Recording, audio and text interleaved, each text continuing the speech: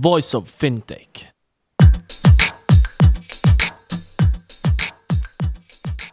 Welcome to Voice of Fintech, a podcast mapping out the Swiss and global fintech scene, connecting fintech enthusiasts with startups, incubators, accelerators, business angels and VCs, and incumbents interested in partnerships. Voice of Fintech will help you navigate the fintech ecosystem. Here you can listen to the startup founder stories, what investors and incumbents are looking for when dealing with startups, and find out more about resources provided by incubators and accelerators. My name is Rudy Falad and I'll be hosting this podcast.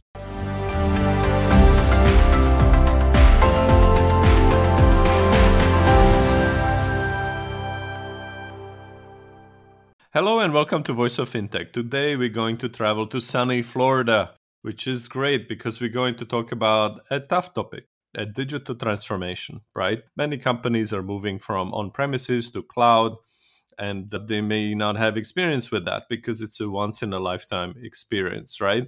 But that's why you need to have experienced operators and advisors who can help you to do this. And that's why we're going to talk to Marco Santos, who is the CEO Americas of GFT Group.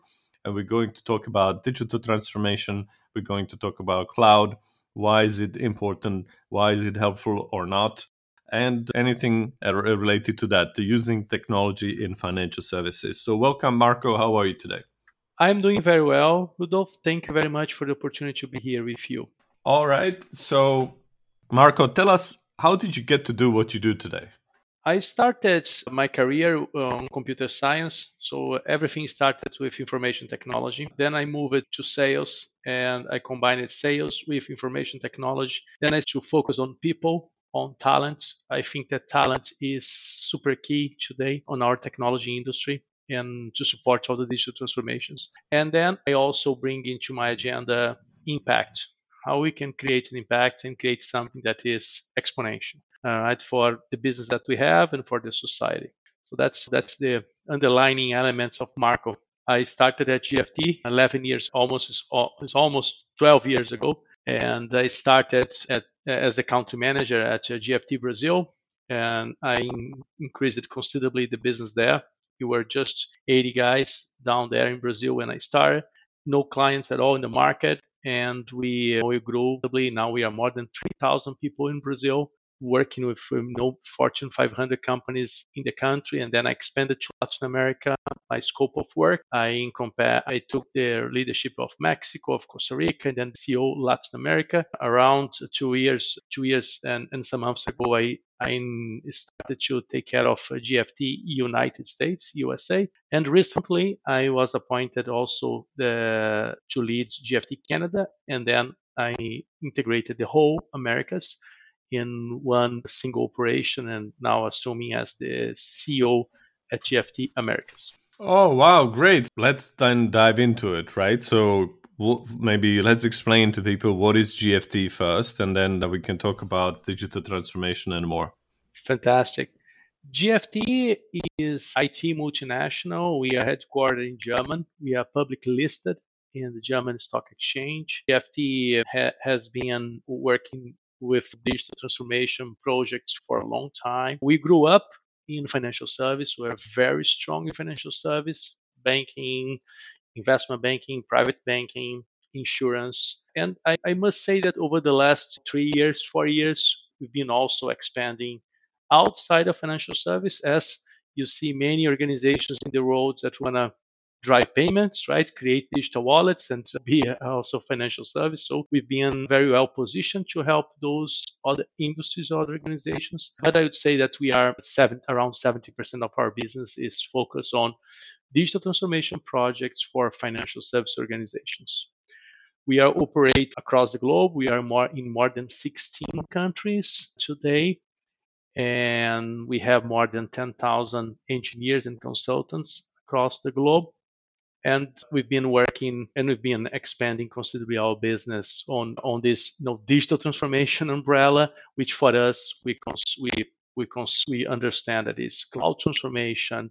It is implementation of new next generation platforms as a service, implementation of new customer experience applications, also new digital platforms to connect B2B and all open services, naturally data and AI.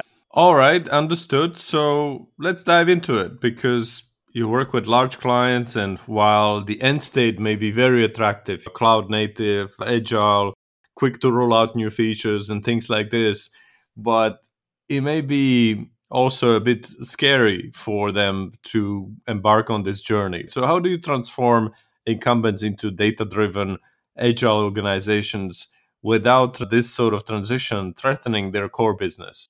It's a very good point. We have been helping large organizations, largest banks and financial service organizations, and also manufacturing right now, to move to cloud and to help them create new IT architectures that are going to enable to be data driven and more agile, as you said. And to do that, we've been working in new business units. So usually those organizations, when they want to create a new business unit, when they want to create something new, and they've been deploying those new techniques, right, with a new agile culture and also a new IT architecture, data driven, cloud native, open services, AI oriented. And we've been helping those organizations to implement those new business units based on those new technologies. We see some other incumbents and large organizations that they are after they successfully implement those new IT architectures, next generation IT architectures into new business units, and then they started to roll it out and go step by step and substitute and replace elements of their core, right? In a way that you can mitigate, right, the transition process, right, and make it more, let's say, straightforward, right, and more in order to avoid risks for obviously the core business. Understood, right? So people, the leaders, they care about de-risking, and you have some ideas how to deal with that and experience. But let's start with maybe one specific question, but it could be quite fundamental when you deal with banks. It may not be an issue in some countries, on some markets, because, for example, the US is big, right? So maybe if you go into a cloud, you don't have an issue that the server would be in Mexico, right? Probably would be in the United States. But in Europe, you have smaller markets, and in many jurisdictions, like in Switzerland, the governments or the legislation prevents you from sharing client data abroad and storing it on servers abroad. So, how can you use the cloud in banking when you have such limitations when it comes to protecting client data? Very good question. So first, as you rightly stated, we have regulations, right? So we have country regulations on the financial system, and what do we see today? That the hyperscale cloud providers, I'd say the large cloud providers, they have created a comprehensive distribution of servers, right, to support their clouds, and that distribution of services are in line with the requirements of the I'd say a considerable amount of countries, right? So that's happening obviously by design in North America for most of the countries in the European community, in Asia and Latin America. So you see today, and this thing is growing. So if you count on the hyperscale cloud providers, you definitely are going to be in line with the regulatory requirements of those countries that in the regions that I mentioned. Okay, say you have client information about credit card transactions. So you slice it, and the client master data with your name and address and your client account number stays in your country, and the transactional data are processed on servers abroad, right? And then you just put it together when you need it through some sort of key code. So, in other words, what the data that you get exported to another country are anonymous, right? Because nobody knows or cares what's on those transactions other than who actually made those services, right? Absolutely, absolutely. There are many, I'd say, strategies for you to decoupling the data and then Yeah, make exactly. and then make it and make it compliance with the regulatory requests, right? And as you said, you can decouple it, and then we can keep the specific data which is related to the client, which is related to, and decouple it with the transactions, and you can make a solution. Okay, so considering all these developments when it comes to regulations, the technology, competitive pressures, what would you say? Are banks more open to migration to the cloud now than, say, 5 years ago? Absolutely, absolutely. I remember like today talking to CIOs and CTOs from banks and financial service organizations in Americas 5 years ago and 4 years ago, and the discussion around cloud was really minimal. And I remember that mostly of the discussions, they simply didn't consider to go to the clouds for the core, for the key elements of their RT architecture. But it shifted completely. What I see today is that all the big banks and financial service organizations, they've been accelerating and moving as fast as possible to go to cloud, to migrate to the cloud, and to transform themselves in more flexible, more agile IT architectures, right? So this is, for me, there is no doubt, and we see the great majority of the banks in US, in Canada, Latin America, and Europe moving to the cloud, and I tell you, accelerating their cloud transformation journeys. All right, makes sense. Can you share, though, when you're having discussions with your potential clients, what are you talking about when it comes to pros and cons of moving to the cloud, right? So maybe if you are cloud native or if you're fintech, it's clear to you. But if you're an incumbent, you obviously have some costs to think about, some risks to think about. So what is the balanced view of when you are discussing a transition like this? As I mentioned before, I think it's an unanimous right now with the key banks and financial service organizations to move to the cloud. So they really put in the balance, and the pro are, much stronger, right, than the cons.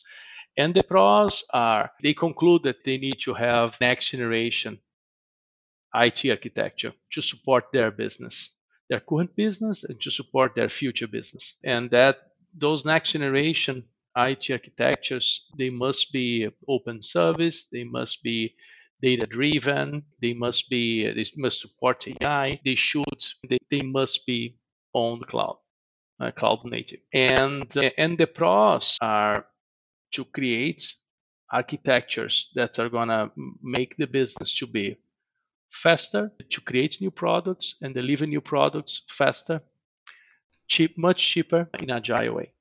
Okay, so this is the game is efficiency at scale and agility, and those are the key pros, right, for the organizations. And they see and they face the competition with fintechs, with neobanks, and also the competition for new companies that take care of life moments with new business models that are driving the life moments offered the customers, and also driving payments, driving financial services, right?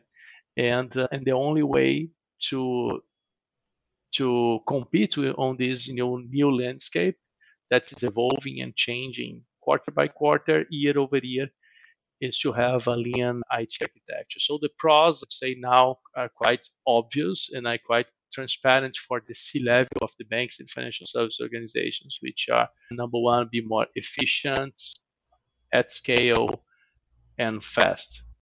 Okay, so that's, and then if you can ask me, Marco, what are the cons?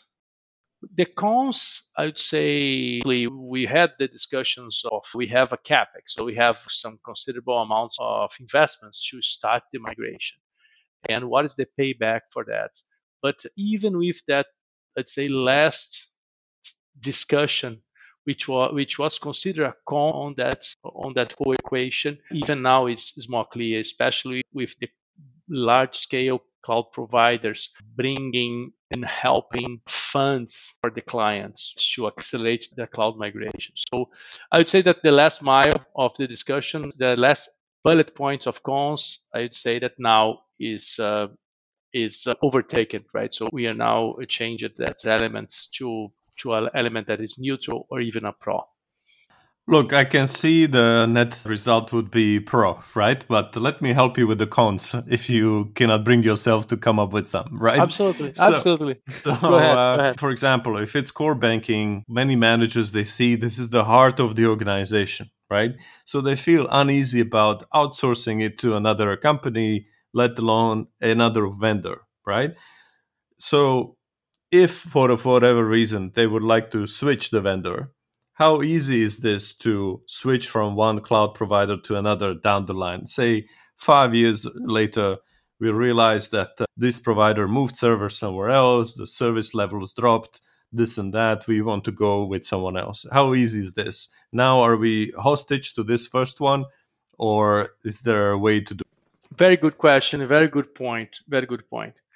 What we see today is that the big financial service organizations and banks and insurance companies, they start their cloud journey with one prime cloud, but they think on the long run on a multi-cloud strategy. So they want to start with one, but they do not want to, let's say, be 100% dependent on that cloud. So they are also bringing on their strategy at least a second large-scale cloud provider that can support their multi-cloud strategy. Okay, and that's a constant discussion that we are having, and we are helping our clients moving on a multi-cloud strategy. And when you talk about, so if when you choose a database, when a bank choose a database which is going to be provider A, B, or C, you have some sort of dependence on that database. The same way that you choose a language to develop the great majority of your applications, you create a dependence on that language. And it's the same thing with clouds. So it's the same thing that we have faced with monolithic applications, with monolithic approach in the past. Okay, again, I recognize that there are some dependence, because if you want to, let's say, get the maximum out of the functionality of a specific cloud that you choose, you're going to utilize specific functions, and then you're going to create dependence, right? You're going to be connected with that. Okay, so I'd say the way to mitigate this level of dependence is that you keep on your strategy on your long run to have a multi-cloud strategy, at least two clouds, and then you can balance out some of your IT architecture on those clouds. Okay, sounds good. So, as bankers should always tell you, or asset management company or wealth management, diversify, right? So you can do this with cloud as well. Now, It's maybe true. the next consideration for a regulated company like a bank would be security. How secure is this to use the cloud if you were to compare it on premises? Sometimes the banks really were proud of their security, right? It is their system, they control it, they see it, but now it's going to be on a server in Norway and they can cut the lines or something or hack it in the middle. How would you respond to this sort of concern? Very good points. The security was a major concern 5 years ago. I think it was one of the key elements of the discussions against, or in terms of concern for clouds 5 years ago. And it's reduced for 3 years ago. And it's been, let's say, reducing this concern around security. And what is the truth right now and the reality? The clouds, the key cloud providers, they are creating right now based upon critical mass, based upon the level and the amount of clients, applications, systems, technology, and data that are coming into their clouds hubs. They are becoming much more efficient and much more agile in order to develop new security mechanisms and tools than the individual bank, the individual organization, financial service organizations. So that's a reality, right? So we saw 3 years ago that the bank A, B, C, they were proud about their security, as you mentioned. But now, the discussions that I'm having, with the key banks, financial service organization, insurance. They realize that individually their IT monolithic and isolated landscapes cannot compete with the scalability, with the amount of innovation, the pace of innovation, the new technologies and tools and data and critical mass that the cloud providers are bringing on the table. And I tell you that now they realize that the cloud infrastructures today they are much more secure than the individual organizations, regardless of the size of the organizations and the industry that the organization operates. All right. So I think we talked about the benefits when it comes to costs, right? So I can see that this is a similar kind of idea because cloud providers, they have infrastructure that serves many companies, many super large companies. Then, of course, the cost can of investments and capex can spread out on more users, and it can be more efficient. Similarly, this includes also cybersecurity, as you mentioned, right? So it can attract more talent, etc. But maybe one key element, not to dwell on it too much, but what about the connectivity? I can see that the software at the data center or server of the cloud company is super fantastic. Maybe also what they deploy on the bank side. How secure are the lines in between? Yeah, this you mention a point that depending upon the application, the use case, then latency comes into I'd say an important element of consideration. Yeah. And then yes, and then I agree that depending upon the use case and the application, specific application, the latency is gonna if you have something on-prem, we can deliver at the very end something of say with less latency than if it's spread in the clouds, right? So this is an element of consideration again that should be evaluated for specific applications, right? So super, let's say, high frequency applications, right? And this can be a potential con, right? Depending upon your application. Yeah, I definitely agree in support of that. Again, I think it's a matter of you make the right assessment for all the pros and cons that you are evaluating for a specific use case. All right, latency is one thing, but when it comes to connectivity, I was asking also about security, right? And you can say that this has to do with reliability or dependability, right? So I don't want any disconnects. I don't want anybody else to plug into the network. I don't know if they can ever find the cables, maybe not. So maybe if you can just close out on this one, what about the security in addition to latency when it comes to communicating between the data centers that are far away from you on premise? No, I think specifically on that sense, clouds can be even more efficient.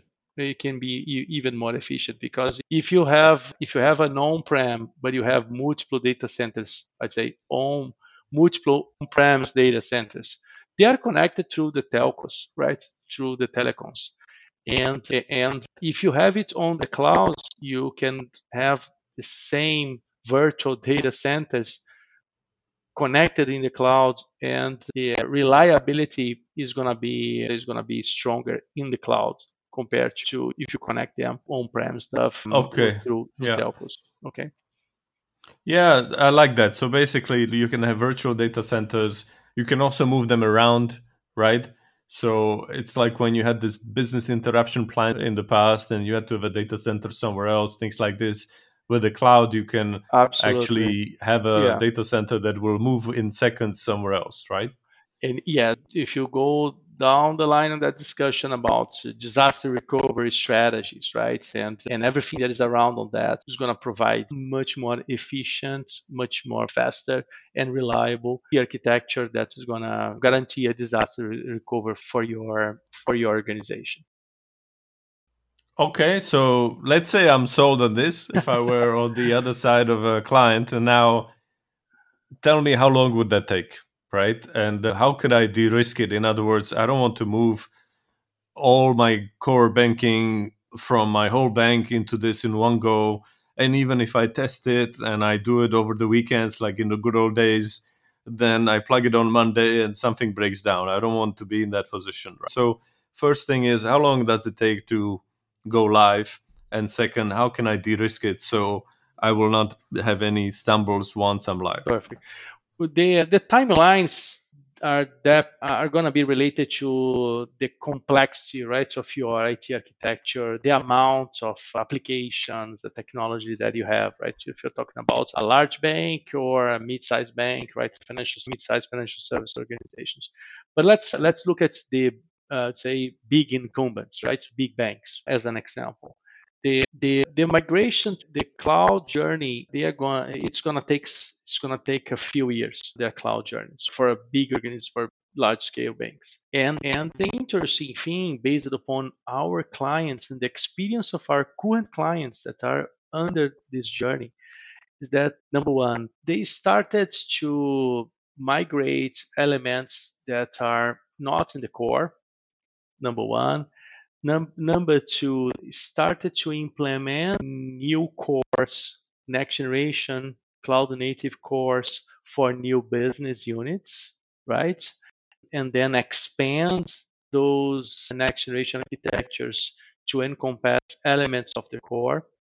And then they started to migrate the core itself, start to decouple the core, the monolithicals, right, applications on the core, and start to decouple it piece by piece, and then bring it to clouds. So that's the journey that we've been seeing with some big organizations. We are working for one of the three largest banks in the United States, three largest banks in Latin America, and they are moving like that.